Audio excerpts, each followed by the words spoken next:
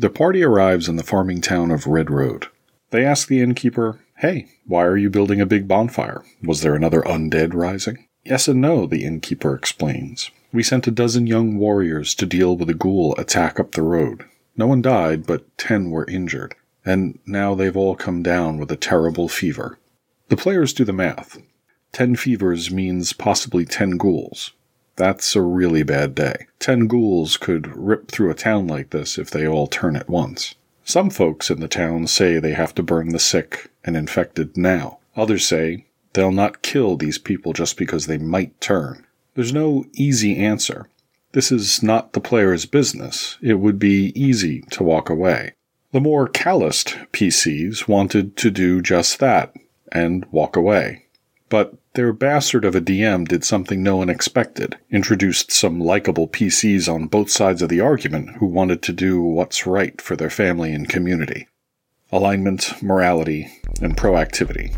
This is Anatomy of a Campaign.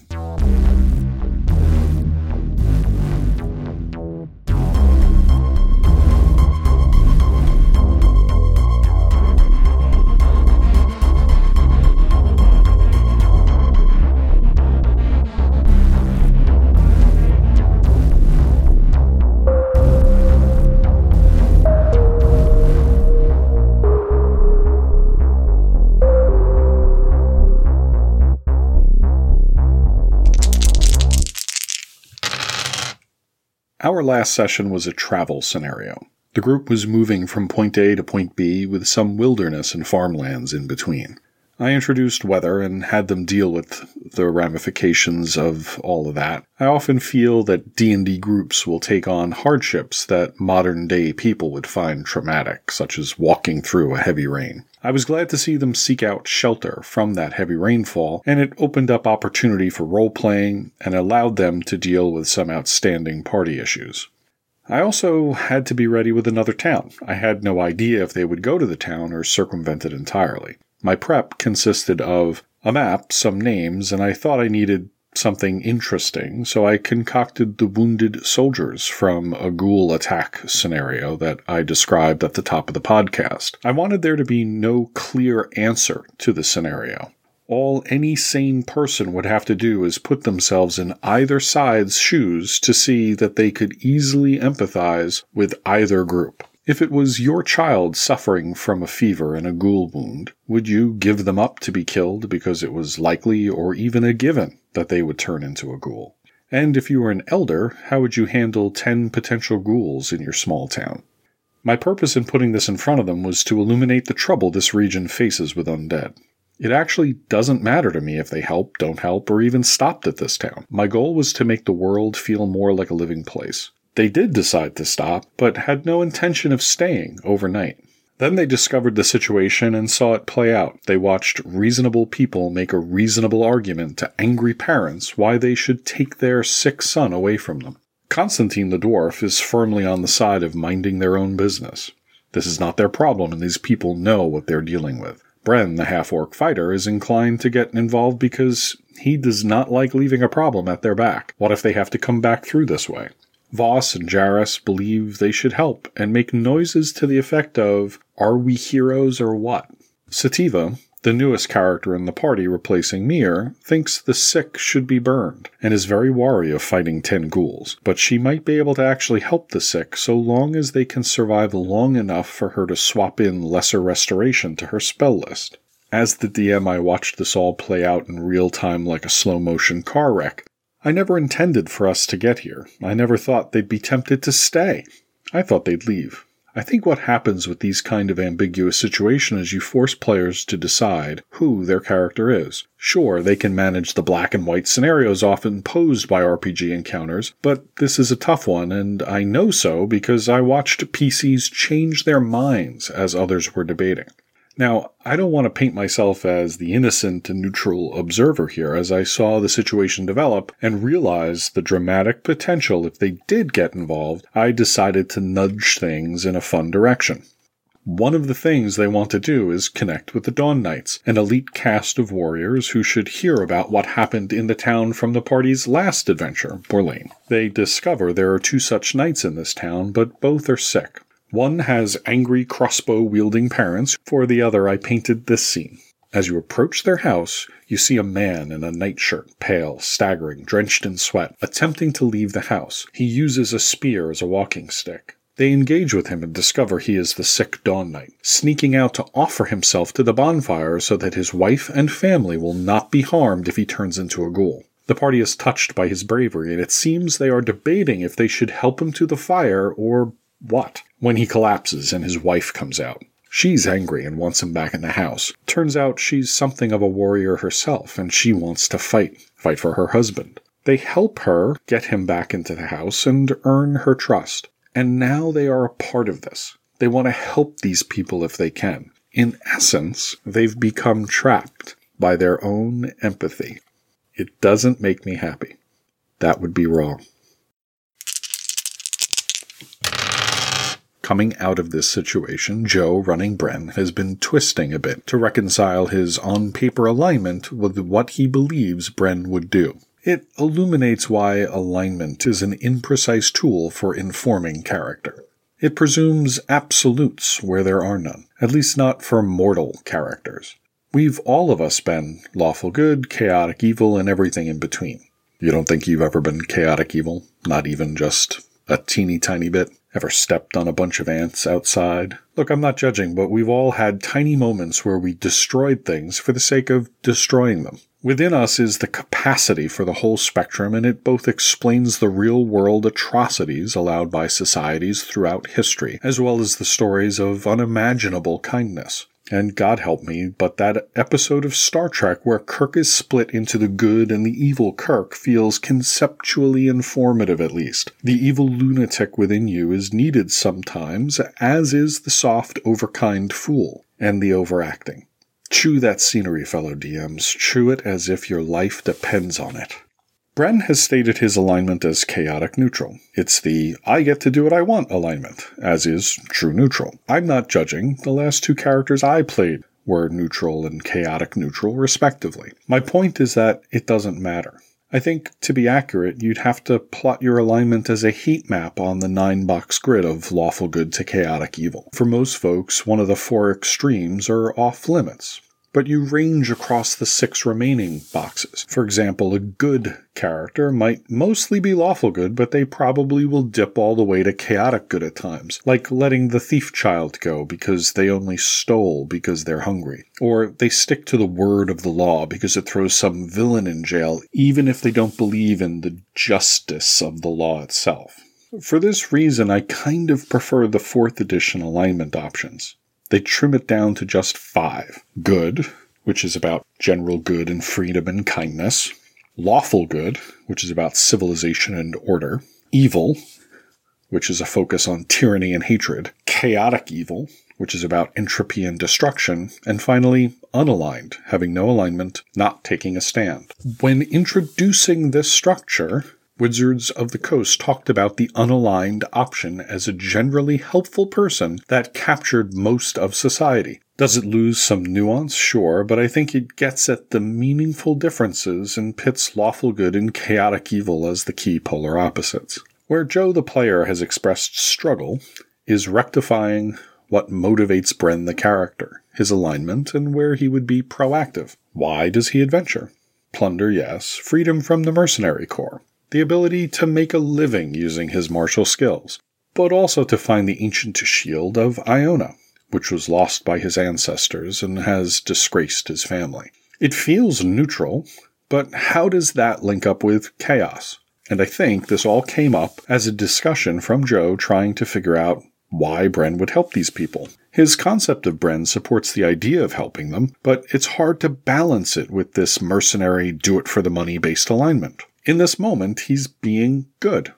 Say what you want, make up whatever excuse, but he's doing this because it's the right thing to do. Now, to be clear, if these people were not nice to him, if they were law-abiding folks, but rude, no way is Bren helping them. So, chaotic for this character means he prioritizes freedom, and neutral means he also prioritizes himself, but sometimes he'll bounce over into good if he feels like it, even if it's a risk. It's hard to codify that within the alignment system, so why bother? Alignment is like a statistical average. Bren is chaotic neutral 75% of the time, so that's what we call him. But 25% is a commanding minority of his time. As many others have noted, alignment is rarely functional within the game. Perhaps it is for clerics and paladins, but for the most part I try not to think about it within character creation. Too often, selecting an alignment shackles players. What comes first, the character or the alignment? And the answer is the character. Just play your character and don't worry about it. Morals and judgments about right and wrong are treacherous territory. I try not to dip too often into this well. We play these games to have fun, fight monsters, and get cool treasure, tell a story, entertain each other. I don't want to turn a fun time into a depressing situation. Hey, you just killed all the goblins when you discover a cave with all their babies. What do? Yikes. Within the situation at Red Road, the moral quandary sits between killing the infected to save the village or honoring them as heroes and facing the consequences. These kinds of Kobayashi Maru situations have an interesting effect on people. They are now asking, can we save them? And then insisting that even if they can't, they can tie them up so if they do turn, they can be dealt with. They want their cake and they want to eat it too. Players don't like being backed into a corner. Nobody puts baby in a corner. What I like about this is I can feel the players trying to straddle the fence. In part, they are on board with saving the infected, but they also want to lock down the potential risks involved. And this presents the fulcrum of this particular seesaw, because the first rule of drama is things get worse. Bruce's new character can only cast so many lesser restoration spells, and that number is not 10. There will be mistrust and strife within the community, between those who will lose patience with the infected and the family and friends of the infected. You see, it's selfish to risk everyone else when they can deal with the problem now. They know what will happen. Why wait? But then the sick and their families are heroes. These are the people who risked themselves to save the town and fight the ghouls. Don't you owe them? And what about the impact on a small town of losing 10 able-bodied fighters, especially a town that's besieged by undead on a regular basis? If there is a chance to save them, isn't it worth the risk? And let's not forget the human factor. When the players interact with the noble wife of one of the soldiers, herself a warrior, she's not giving up. How can you give up? The point is, you can make either argument effectively. Both sides make sense, leaving morals as the only framework for decisioning. In the end, decisions like these are emotional, and the rationale comes afterwards as a means to win the argument. Watching that play out will be a ton of fun, because where we left off is with another ghoul rising north of town. What's left of their fighting folks recruit Bren and Constantine to ride out and meet them. Our PCs will be stuck between the two factions in town, those who want to wait and see what the sickness brings, and those who want to burn them now, and the potential threat of powerful undead descending on the town.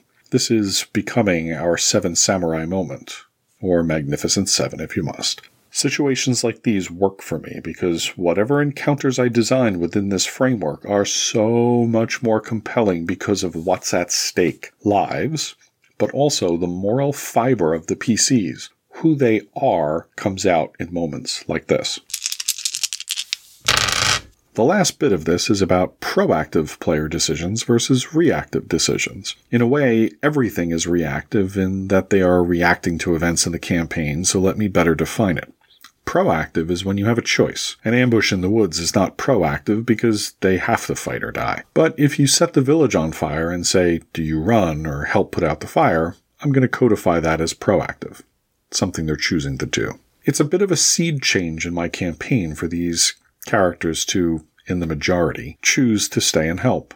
Everything else they've done was for material gain. Of course, the ultimate proactive test is to sit them in safety and ask what they pursue, meaning there are no driving factors leading them to some adventure. They have to pick for themselves almost completely. Throughout this session, they chose to go to the town, which I was not certain they would do, chose to engage the innkeeper, chose to engage the infected Dawn Knight, and ultimately chose to do something about the situation. I have to admit to be flabbergasted enough that at the end I asked the players, did you feel railroaded into this? Sometimes I think players think, when a DM puts something in front of them, that this is what they're supposed to pursue. But no, they confirmed they pursued it because they thought it was interesting and they felt like they had other options. All of this gets me thinking about how alignment and proactive decisions intersect. More pointedly, where will your characters opt in for risk? For money? To save the weak? To save each other? I think it's important to know because those are the tools at your disposal to lure them into your plots. If you know, for example, that the only thing that really gets them to do anything is material gain, well, then that's what you have to link to everything that you're doing. For me, and for this group, I feel my tools have just expanded. There was a lot that went on in the session, and it's a session where I was not particularly active. There were moments for sure where I had to be on my toes and coming up with new ideas, the names of individuals, NPCs on the fly. None of that was really that big a deal because I've done my prep, which is often about lists of names and thinking about the general structure of this town they're in. But mostly this was the players interacting with each other, trying to figure things out, talking through certain problems, trying to decide, among other things, if they wanted to stay and help this town. In the beginning, most of it felt like them talking themselves into leaving. They clearly saw that this was not their fight. This was not their problem to solve. They were just probing to find out more about the situation. And as they dug deeper into it, I think they got sucked in by the emotion of it all, that these were in fact good people. And with each step as they proceeded to leave the town, that was the plan, and they were actually executing the leaving of the town when they saw first one family holding off men with crossbows who were trying to argue with them to let them take their son. Then they headed up, they got themselves replacement pack animals that had been killed by some boule out in the hills. And while that's happening, some of them go over to the other house and they have the encounter with the other Dawn Knight that I described, and that Dawn Knight's wife. I saw it slowly dissolving from a resolution to leave and go about their business to the decision to say, are we heroes or not? I think we have to stay. Now, not all of them came to that conclusion. Certainly Constantine is a holdout, and I think Sativa could be convinced that they should leave as well. But she's also willing to help, and ironically, she's the only one that really can help. What's fascinating to me is we're going to find out what happens in the next session. I never planned on having this session, and this is the exciting part about this game, that I'm not in control of everything. To find out that now we're going to run this scenario where they're going to be besieged on all sides while trying to save these 10 infected people and navigating the diplomacy and the politics of a small town. That's nothing I ever intended for us to do, but now that we're here, I'm completely excited to do exactly that. So, food for thought. If, in the course of your dungeon mastering, you ever find yourself within a scenario that you're completely ill-prepared for, a dramatic turn of events that is not of your own making, but has now taken the story down a different and more interesting path than you had surmised, pat yourself on the back, because I think you're doing something right. This has been Anatomy of a Campaign. If you're enjoying the podcast, please remember to like, share, subscribe, tell your friends, warn your enemies, and write a review. I would love to hear from you. Feel free to reach out on Twitter, where I am @AnatomyCamp, or even shoot me an email, phil@campaignanatomy.com. Thanks for listening.